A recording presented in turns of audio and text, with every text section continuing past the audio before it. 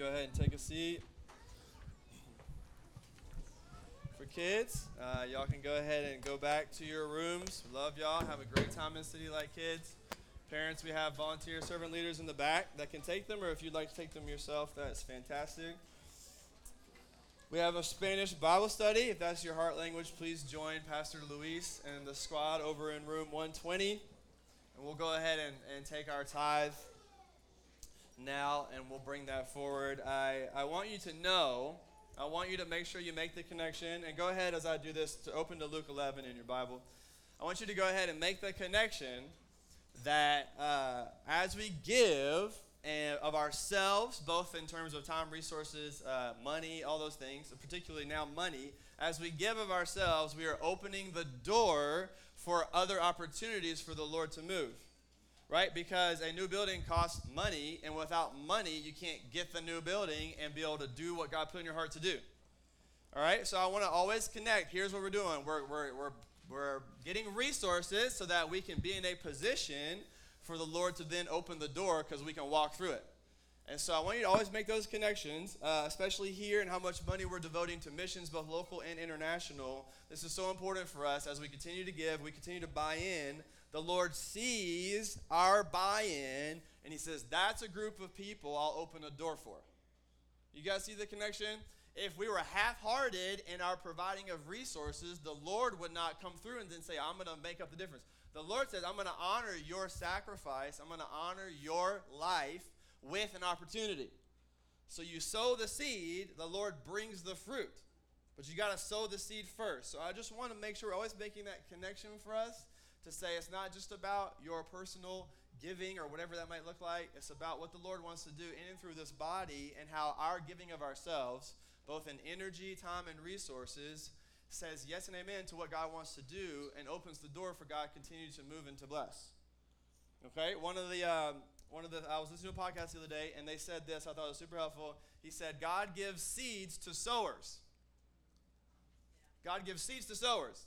Meaning, he won't give seeds to us, you, if we're not sowing the seeds he's already given us. Right? I would not give seeds to a farmer who sits around all day and doesn't do anything with them, right? He's using them. You don't give seeds to some city kid that has no idea what to do with them, right? God gives seeds to sowers, meaning that if we're sowing, I really believe this, and we just saw it play out, that as we bring things in and we're sowing and completely giving it right back out, the Lord says, okay, more seeds. Well, I've seen what you do with the seeds you have, and so you're releasing them, so I'm going to keep putting more seeds in your hand so you can keep releasing them. And on and on and on we go. And so the more we're a group of people who are releasing the seeds God puts in our hand, both collectively and individually, the more God's going to provide more seeds. That's how it works. So I want you to think about our giving, your personal giving, whatever it looks like that way, and connect the dots to say, without that, there is no opportunity. Okay? So this is super important for us. We have our Luke booklets. If you haven't had one yet over these last several months, we're happy to give you one of these as a gift to you. So raise your hand if you need one. We want to be a church who engages with the Bible. I want you to read it, to write in it, to mark it up. I want you to learn how to read the Bible for yourself. I want you to do those kinds of things as we meet, because as we say time and time again, man does not live on sermons alone, meaning that your time with the Lord and your ability to read the Bible for yourself and to learn how to do that better and better is absolutely essential to your growth in your walk with Jesus. And then if you rely on me or any other pastor or preacher or podcaster or whatever for your growth, sermons function the best when they're the cherry on top. You've already made the ice cream sundae with the Lord all week. Then somebody comes with a word from the Lord, puts the cherry on top, finishes it out, and you can eat it, and it's great. But if all you do is wait for sermons, you're just getting a cherry, okay? You want the whole thing. This is what I'm super passionate about. Okay? You got to know the Bible for yourself. I really want that for you. So take it, read it, use it, and all of that. I want to say one quick thing, too, before we get into this about the building and all of that. So we got the building approval on Thursday. We had a prayer meeting Wednesday night, which was super, super spirit-filled and sweet. I think the Lord really responded to that. We got the building on Thursday. I got keys in my hand on Thursday, and so we've been checking it out. Saturday, we had a designer come through and give us an idea of what she would do just cosmetically and basic upkeep things.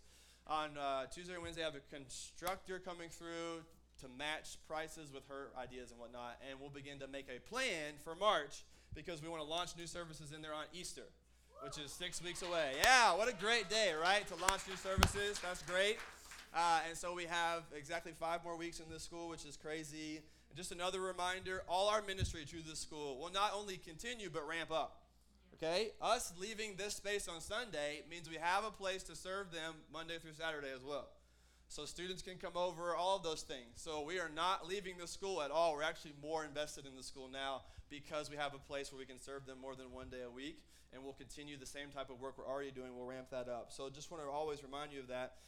So that's the process. We hope by later this week to have a plan, a schedule we can put out so then people can participate in ways they might have certain skill sets or time or with your lighthouse or whatever. So as this week goes on, hopefully we'll have more clarity. But Easter's the plan and the launch date for that. So don't show up to that church until Easter, okay? We won't be there. Come here for the next 5 weeks. But I think it's important for us to think through as well. This is an important little phrase I want you to think about, write down, is that when you see breakthrough, expect resistance. When you see breakthrough, expect resistance. This is really good news for the kingdom of God, so it's really bad news for the devil. And we believe in spiritual forces at work. We believe in a real God, a real devil, real angels, and real demons. We believe spiritual warfare. This is what the Bible teaches, that Satan comes to steal, kill, and destroy. So when you see breakthrough, there's a target on your back. You need to expect resistance. So what's important for all of us, my prayer for the church from the beginning, but it's so important now, is that we be unified and have one heart. Because what the devil wants to do is give you a building with a bunch of divided people inside of it. That's what he'd love to do. Oh, here's a blessing, but it's not going to work because the people aren't united. And so we got to be careful. We got to be super careful about how that may play itself out. Super careful to stay loving one another. Super careful to not care about our preferences. Just get that. Super careful to say whatever the Lord wants to do, however he wants to do it. We are in together. We are one. And we cannot give the devil any room to play in this church. No room. You have to think and remember that Satan hates this and he's working inside of it. And so if God provides breakthrough, we need to expect resistance. This is why when Paul's teaching in Ephesians 6 that the people of God put on the armor of God to be ready for spiritual battle, he ends it with this: praying at all times in the Spirit with prayer and supplication. So put on the Spirit, the armor of God, and as you do all of those things, be constantly praying in the Spirit, and this will be the way you summarize and form and cover yourself spiritually so that you're protected from the enemy. And so if we just live with our eyes on what we can see, we're going to miss the real battle at hand. And there's going to be emotions you may feel. There may be drama that breaks out in your family, whatever it may be. And always be on the alert to say, what might Satan be doing to bring distractions, to bring division, and any of that. And so we want to be a people prepared for that. When you see breakthrough, expect resistance. And let's be ready and not be, Paul says in the Bible, don't be ignorant of the devil's schemes. Don't be ignorant. Be aware. Be alert. Be prepared. The devil prowls around like a roaring lion, seeking who he may devour. And so let's be careful. But greater is he that is in us than he that is in the world. Amen. And so if we follow the Lord and stay in step with him, we'll be all right. Okay, so we need to do that together. When you see breakthrough, expect resistance. So today is about prayer, and that's why this is so important, because prayer is the essential ingredient for us to move this thing forward as a church, for us to protect ourselves from spiritual battles, for us to have the weapon that we need. We must be a people of prayer. And so we're going to see from Luke 11, 1 through 13, how Jesus taught us to pray. And so far we've covered through Luke, we've dealt with 2 words: purpose, why did Jesus come? And process, how did Jesus do it? How did he do his ministry? And I think this is so cool to see the Lord set this up, because we'll be stepping right into the gospel and power for Easter. But to get into the building, to prepare us as a church, Jesus reminded us of what the purpose is. What's the good news? The purpose is to bring good news. That's the purpose of getting a new building, not to bring more comfort, more good news. Right? As I've said time and time again, we're not getting a building to make life easier and less work. We're getting a building to provide more work. So if you think getting a building is going to make it easier because we don't have to tear down and set up so much, I have 1,000 other things for you to do to invest in the community. We are looking to do more work, not less work. We're not looking for comfort. We're looking for work. This is what we're here to do. This is what we want to do. And so this is so important that the Lord has taught us, hey, what's the purpose? What are we here for? Then the Lord has taught us, hey, what's the process? What are we going to do? And we have to remember, no matter how many programs we implement, no matter how many good things we do, the ultimate way to change the world is to imitate the way of Jesus and to begin to reach out, to restore people that come to know Christ and repeat that over and over again by sending them back out to make disciples. And we learn through on-the-job training. So as we get the building and do different things, we have to remember, okay, we're learning in the field. We're learning in the harvest. As you make a disciple, man, bring them with you. Go share the gospel in that neighborhood. This is so important, and the Lord has set it up for us to have the right purpose, the right process, and now we're going to learn the right priorities as we prepare. So the next 4 to 5 weeks about priorities. What did Jesus prioritize in his ministry? What was his purpose? What was his process? Now, what were his priorities? So the first priority is prayer. The first thing we see here is prayer. So Luke 11, would you read it with me? It says, "Now Jesus was praying in a certain place, and when he finished, one of his disciples said to him, 'Lord, teach us to pray, as John taught his disciples.' And he said to them, 'When you pray, say, Father, hallowed be your name. Your kingdom come. Give us each day our daily bread, and forgive us our sins. For we ourselves forgive everyone who is indebted to us, and lead us not into temptation.' And he said to them, 'Which of you has a friend who has a friend will go to him at midnight and say to him, Friend, lend me 3 loaves. For a friend of mine has arrived on a journey. I have nothing to set before him. And he will answer him from within, Do not bother me. The door is now shut. And my children,'" the most important sentence, "'are in bed. I cannot get up and give you anything.' Are you crazy?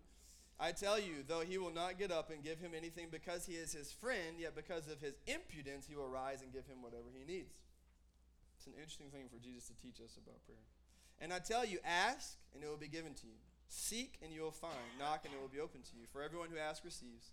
The one who seeks finds. And the one who knocks, it will be open. For what father among you, if his son asks for a fish, will instead of a fish give him a serpent? Or if he asks for an egg, will give him a scorpion?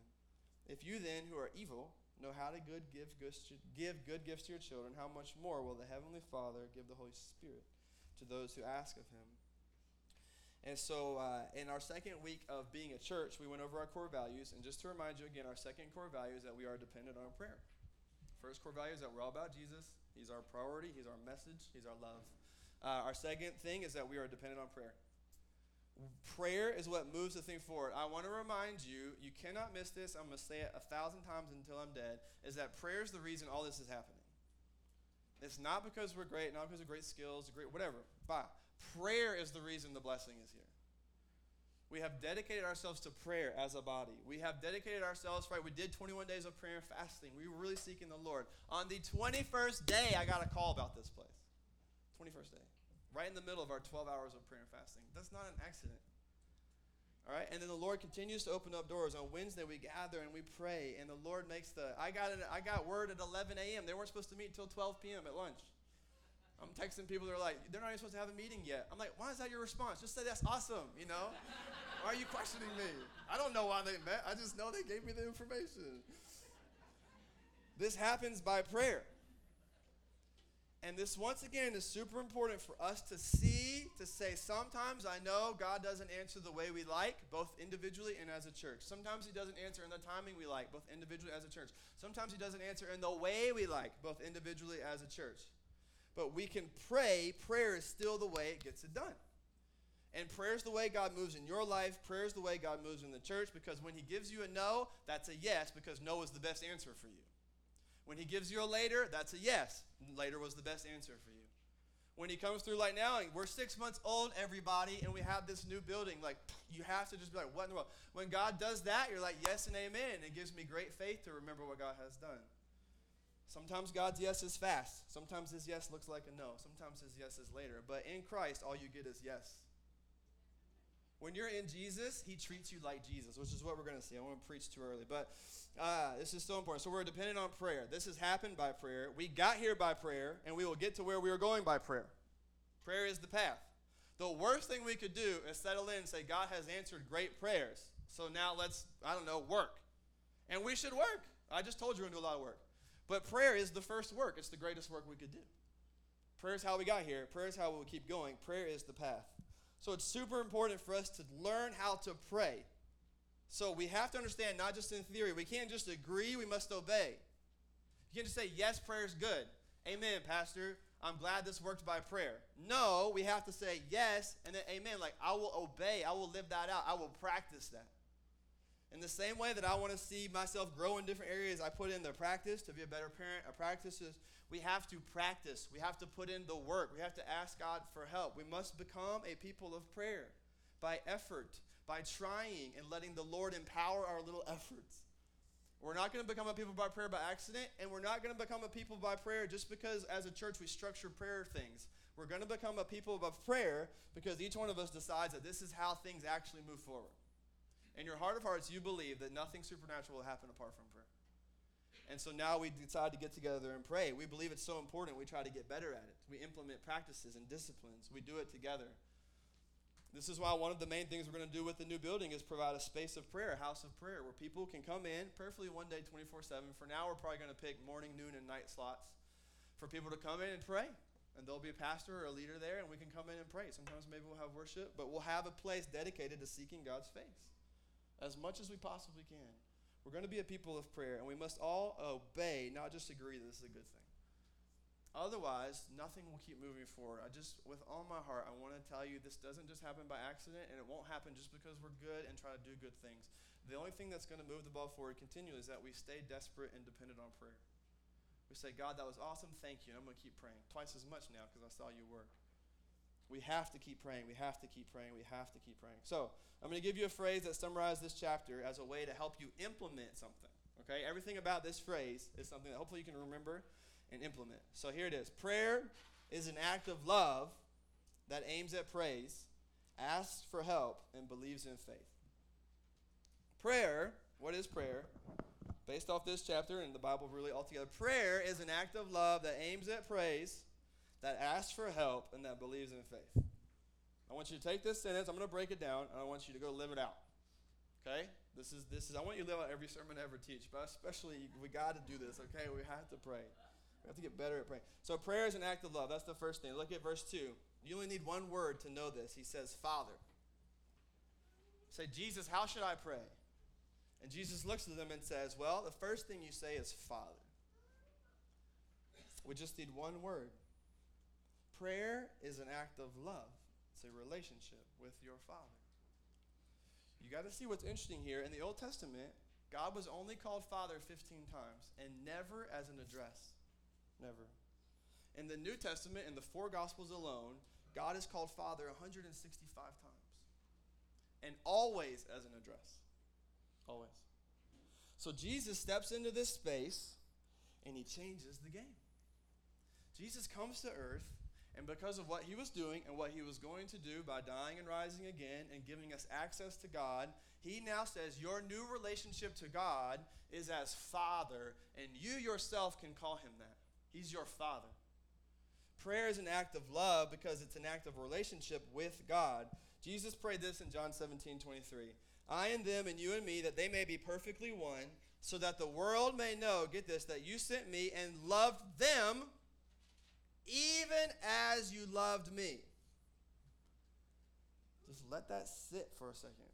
That God, in his mercy, not because we're great, has decided to love you as much as he loves Jesus.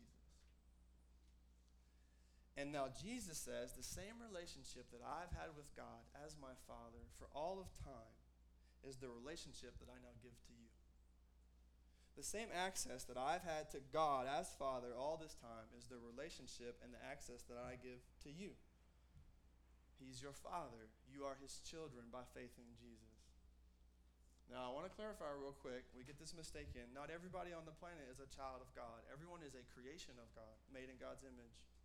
But you only become a child of God by believing in Jesus. The only way to have God as your Father is to trust in what Jesus has done for you to give you access. Right now, the Bible's word for you, if you're not following God, is an enemy, not a son or a daughter. An enemy. And I want you to feel the weight of that, to think that's a really bad position to be in, to be an enemy of God. And the Bible teaches us that the enemies of God receive the wrath of God in a place called hell forever. And that is everyone's destiny apart from those who choose to follow Jesus. So if you want to be God's child and be in God's family, you need to repent from your sins and trust Jesus. There is no other way. And for those of you that are in God's family, God is your Father. Prayer is an act of love. We prioritize prayer because we prioritize a relationship with God. And so often we miss it because we treat God like a genie in a bottle, and then the genie doesn't come through, and then we get mad, and that was never the goal. The goal of prayer is that I get in a relationship with God. He's my Father. I get access to Him. I can talk with Him. He loves me. He cares about me. He cares about how I feel. He cares about what I want. He cares about my struggles. I can speak with Him, and I love Him. He's my Father. Prayer, He's a good Father, not your bad Father or not whatever. He's the best Father, and now He's saying, I'm giving you access to me. So prayer, we have to learn, is first an act of love to our Father. This is so important for us so that we don't treat God like a genie in a bottle, so that we don't treat God like Santa Claus, so that we don't treat God like that and always ask for things without creating and devoting ourselves to a relationship with Him. And when your aim now becomes praise, because your relationship is as Father, so prayer is an act of love. The second thing now is you aim at praise.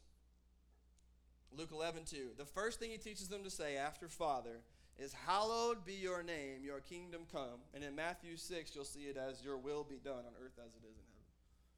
And I love that part about it too, thinking about your will be done in Falls Church as it is in heaven. Your will be done in that place where we're at as it is in heaven. Your will be done as high school as it is in heaven. That's what our goal is. But He says, hallowed be your name. So prayer aims at praise. It's an act of love that aims at praise. The first thing we bring to God isn't our need, but an expression of His worthiness. Prayer is an act of praise. Prayer aims at praise. The most important thing you could do with your prayer life is devoted to praising Jesus, expressing God's worth, and asking God to reveal His worth in all the earth. This is the goal of prayer, is to praise the Lord, to think about His attributes, His goodness, His mercy, His faithfulness, to come to Him and just say, you're worthy of my time right now. I could be watching Netflix, but you're worthy of my praise and my lips and my time. You're worthy of my life. And so I come to you now in prayer as an act of praise. And I think this is helpful for those of you that feel stalled out in your prayer life, that don't know what to pray for or what to do. When you don't know what to pray, praise. When you don't know what to pray, praise. And now, how many of you drive a stick shift car? How many real car drivers I have in here? Wow, like 3. Okay, man. All right, 2020. All right, well, those are going to be dead, long gone. So my first car ever was a stick shift. All right, I learned to drive on a stick shift, which was an interesting way to learn. You learn fast. And so those of you probably won't even understand what I'm saying, and this example won't even make sense. But when you drive a stick shift, the gears don't automatically shift for you, right? You have to control the clutch and hit the gas, and you have to balance it at the right time. So as you let go of the clutch easily, you hit the gas at just the right time, and if you miss that, you'll stall out. And especially if you're on a hill, it gets really difficult, and you can roll backwards real fast and the car is behind you, which when I was 16 was a very possible thing to be doing. And so because of that, and because of my fears and learning how to drive and not wanting to mess it up, there's a way you can cheat around the system, and it's called ride the clutch. You can ride the clutch. Now what this means is, instead of trying to hit the balance just right, you just hold it. You just hold the clutch, and then you hit the gas, and as you let go of the clutch, now the gas is already running. Now you'll shoot out like that, and it's not good for your car, but a way for you to ease into learning how to drive a stick shift is to ride the clutch. And I want you to think about praise that way. Say, I don't know what to do, and I can't strike this balance right. Just ride the clutch. Just praise. I don't know what to do, so I'm just going to say, you're worthy. I love you. You're worthy. I love you. You're great. Thank you. You're awesome. You're merciful. Praise you. I'm just going to ride the clutch because I don't know what to do. And slowly, I'm going to learn the balance. And I'm going to say, man, Lord, you're worthy, and I need this, Lord. Will you please help me out? And this is what, and I pray for my family, and I care about these lost souls, and then you'll become really well-rounded. But so many of us try to enter into prayer life well-rounded, and then we don't do it well, so we back off. So what I want to tell you is, when you don't know what to do, just praise. Ride the clutch. Just make it easy. Make it easy on yourself. There's a lot of reasons to praise God. Man, how good is He? How worthy is He? He's so perfect and righteous and pure. He's never done anything wrong. He's only been faithful to you. Only faithful. Every day. You and I deserve hell, and He decided to pay the price for us so that we could get into heaven by trusting in Jesus. God loves you, and He cares for you. He's full of mercy and compassion. The Bible says His love is steadfast. It's just straight. You know, steadfast is meant to mean it doesn't go up, it doesn't go down. It stays the same all the time. right? So you have a really bad day. You don't read your Bible. You do something stupid. You yell at your coworkers. You know what God does? He loves you the same.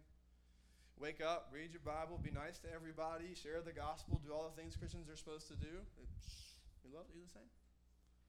God's love is steadfast.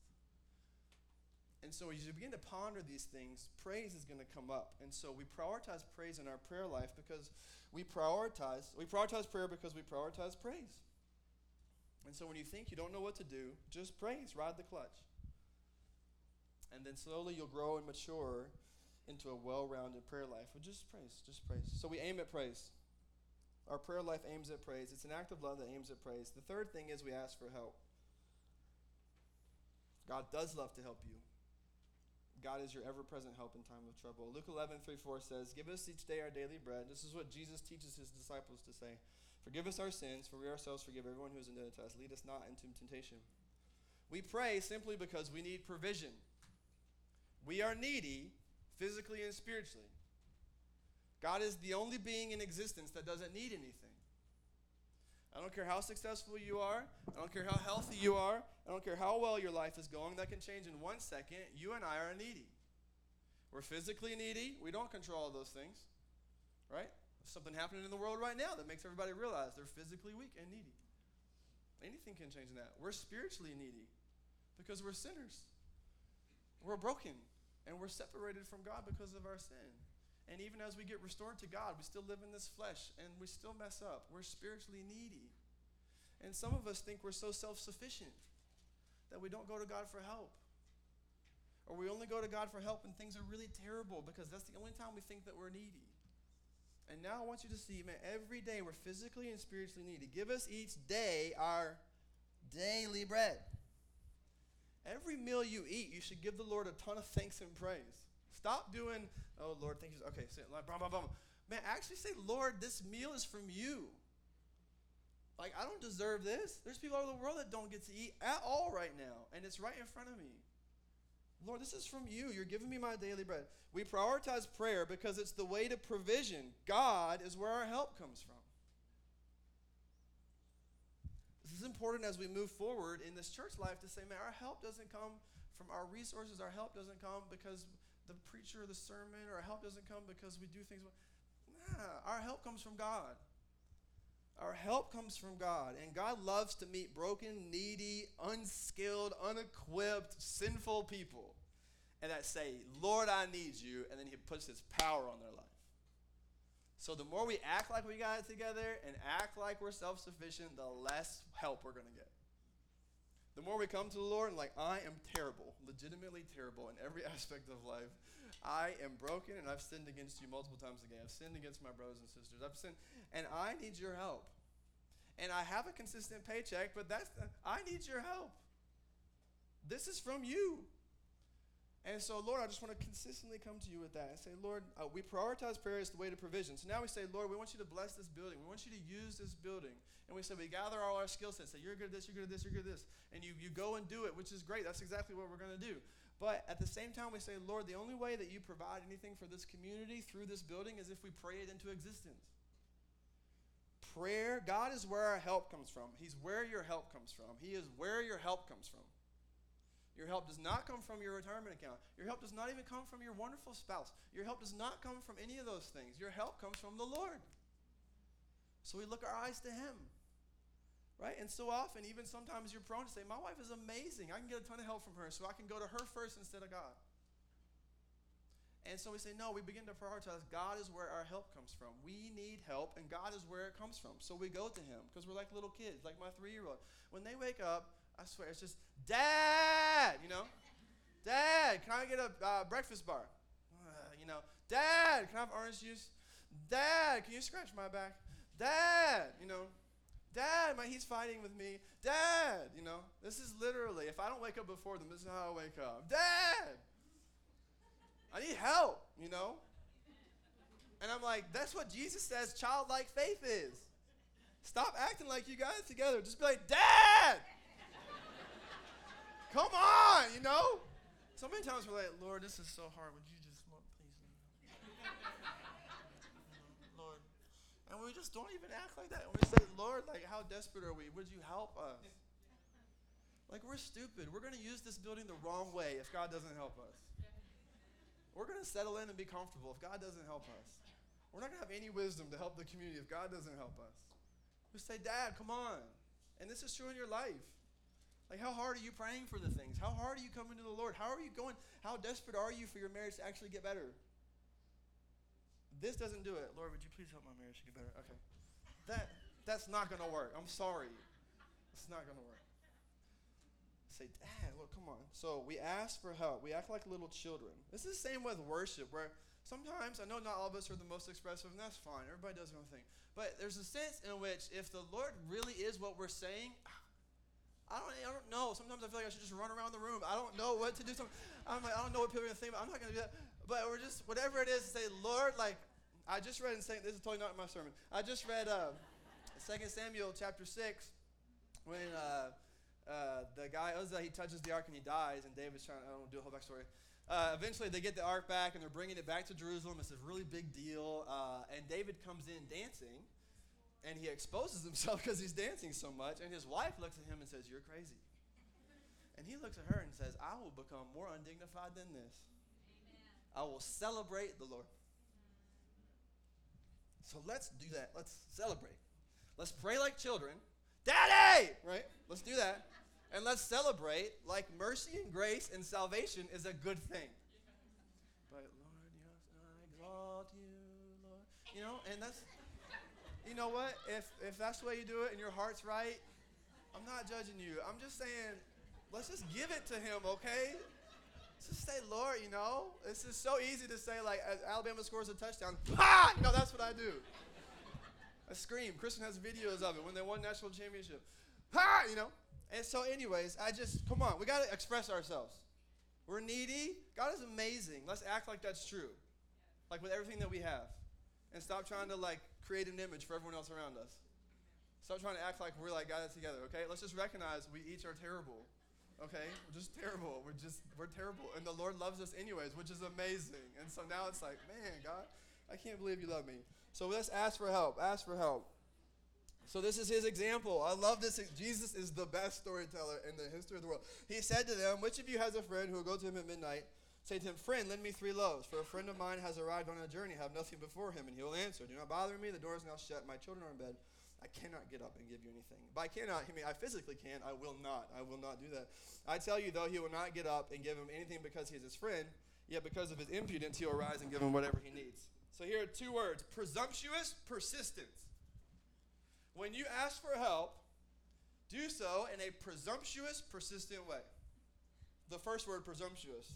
Just put yourself in their shoes. Now, back in those days, they don't have 4-bedroom houses with 2 bathrooms, okay? They're all in one room, and the kids are laying on the mat, and the dad's got them like this, and they're all laying together, right? And there's the 4-year-old, the 7-year-old. Let's just do my story. 7-year-old, 4-year-old, 2-year-old, and 1-year-old. You know how long it took that guy to put them to bed?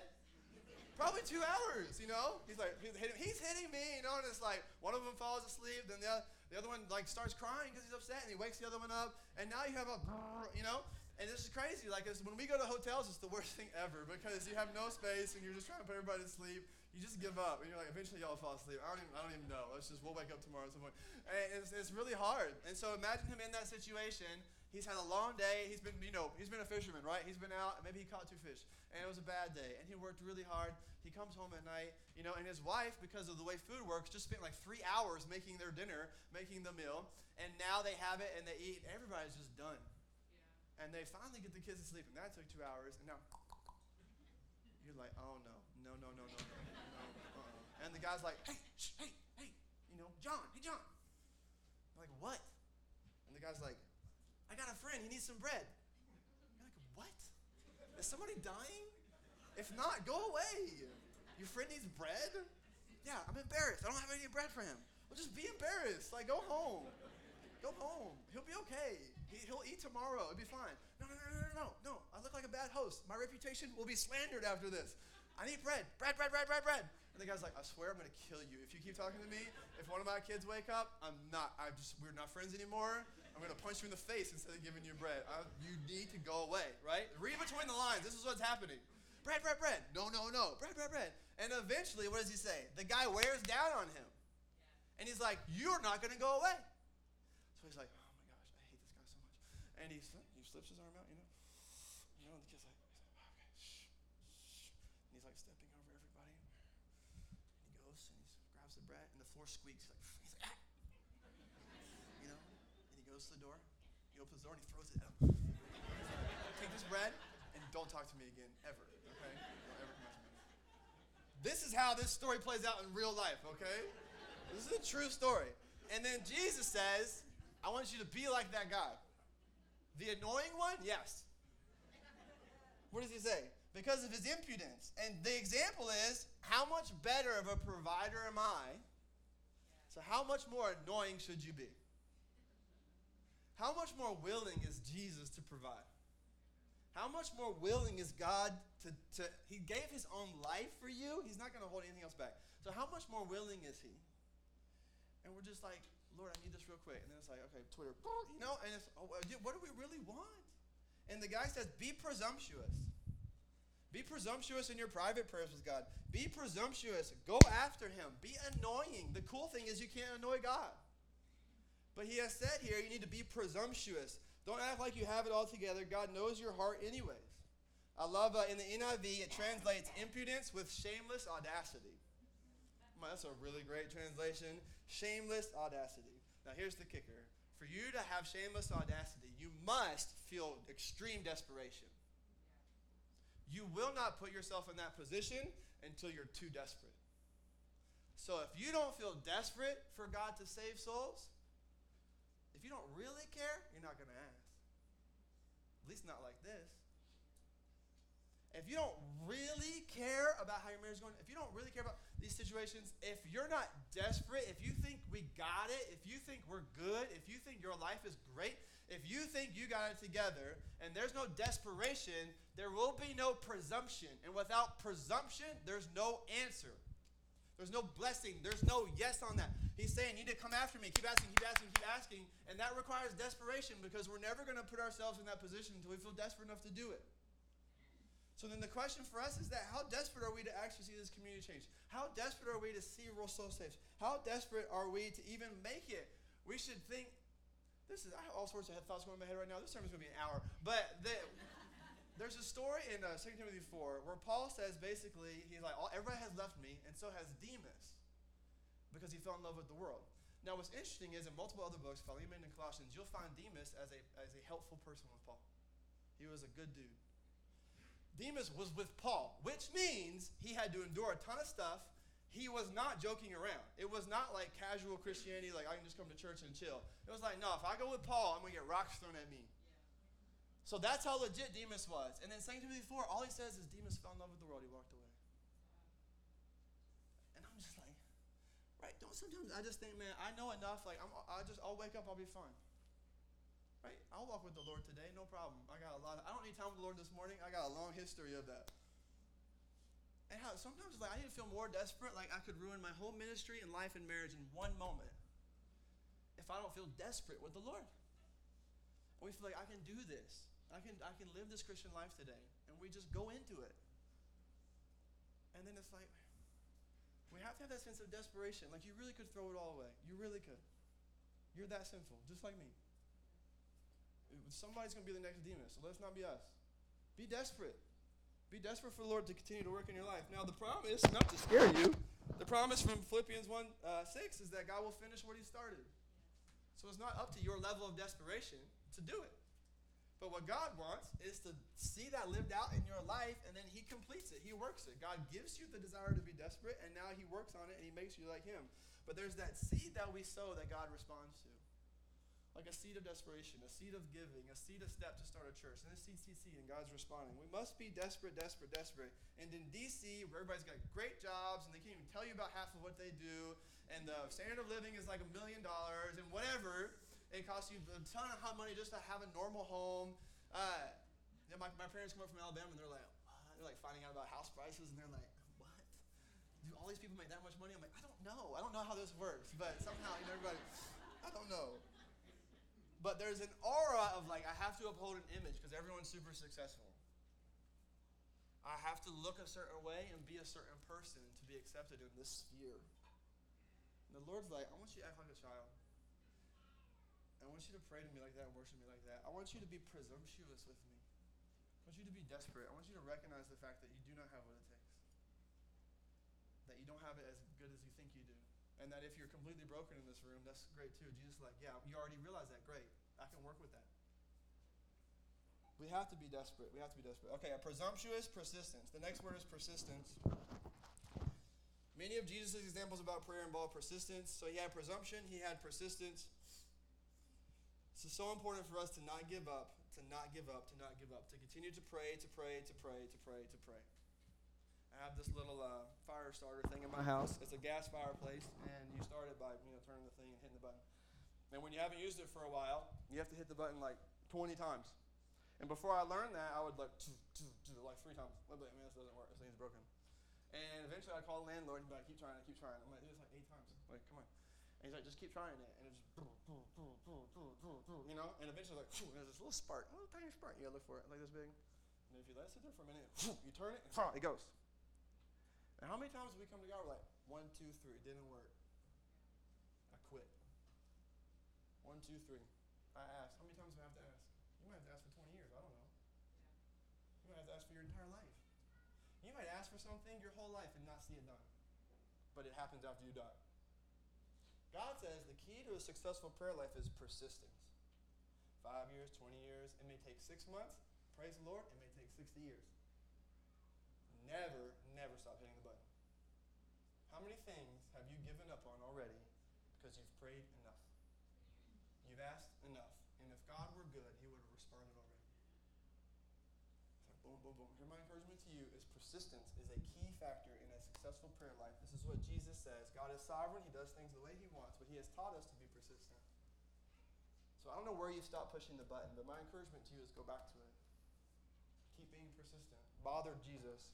Persistence is a sign of desperate dependence, like we talked about. We prioritize prayer because we have no other answers.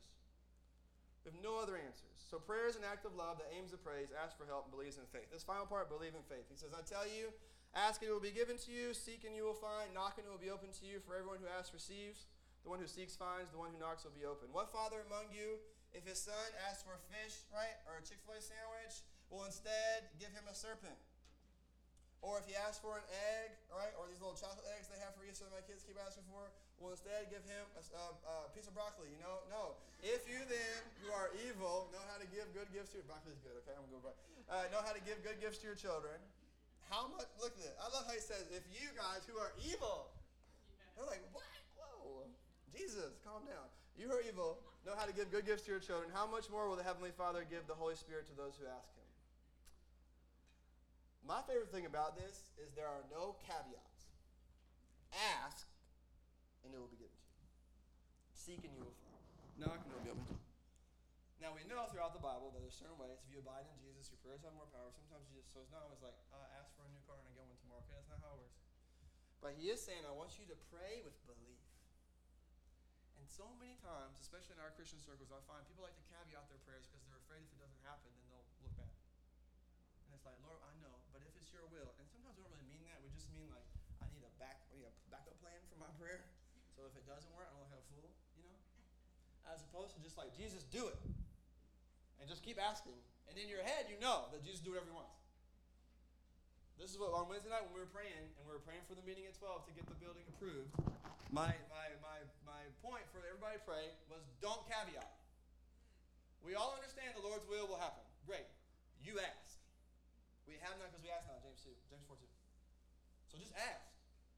Ask. You ask, you seek, and you find. This is so important because our confidence is in God's care for us. Our level of prayerfulness will be lifted by the love of God. If I believe God cares and God loves and God is able, then I will respond to him that way. I will go to him that way. My kids are mistaken, but there's nothing they think I can't do. They think I literally can do anything and can provide anything and can do anything. They have no understanding that I have limits and I can't do it because they're children and they don't see things that way. And God says, I want you to come to him like that because when we ask, we believe there's someone there, that God is real, and we're asking a person, God, to respond to me. When we knock, we believe there's someone on the other side of the door to open it. That's why we're knocking. And so many of us feel like we're knocking on an empty house. And Jesus says, no, I'm there. When we knock, when we seek, we believe there's someone worth finding. And this empowers our prayer life to believe God can do more than what we ever thought. To believe God can do more than we can do through our own strength. To believe God will answer prayers, that he loves us. To believe that God can do miracles. To believe that God can do the supernatural. To believe that God can do great things in and through your life, in and through this church. Let me remind you of something, that God wants your life to count more than you do. God wants this church to make a difference more than we do. God is more committed to you than you are to yourself. God is more committed to this church than we are. God cares more than you and I. And God wants us to believe. We prioritize prayer because we prioritize making a supernatural difference. We say, Lord, we cannot save souls. We cannot do the things that we need to do. Therefore, we pray it into existence and we believe.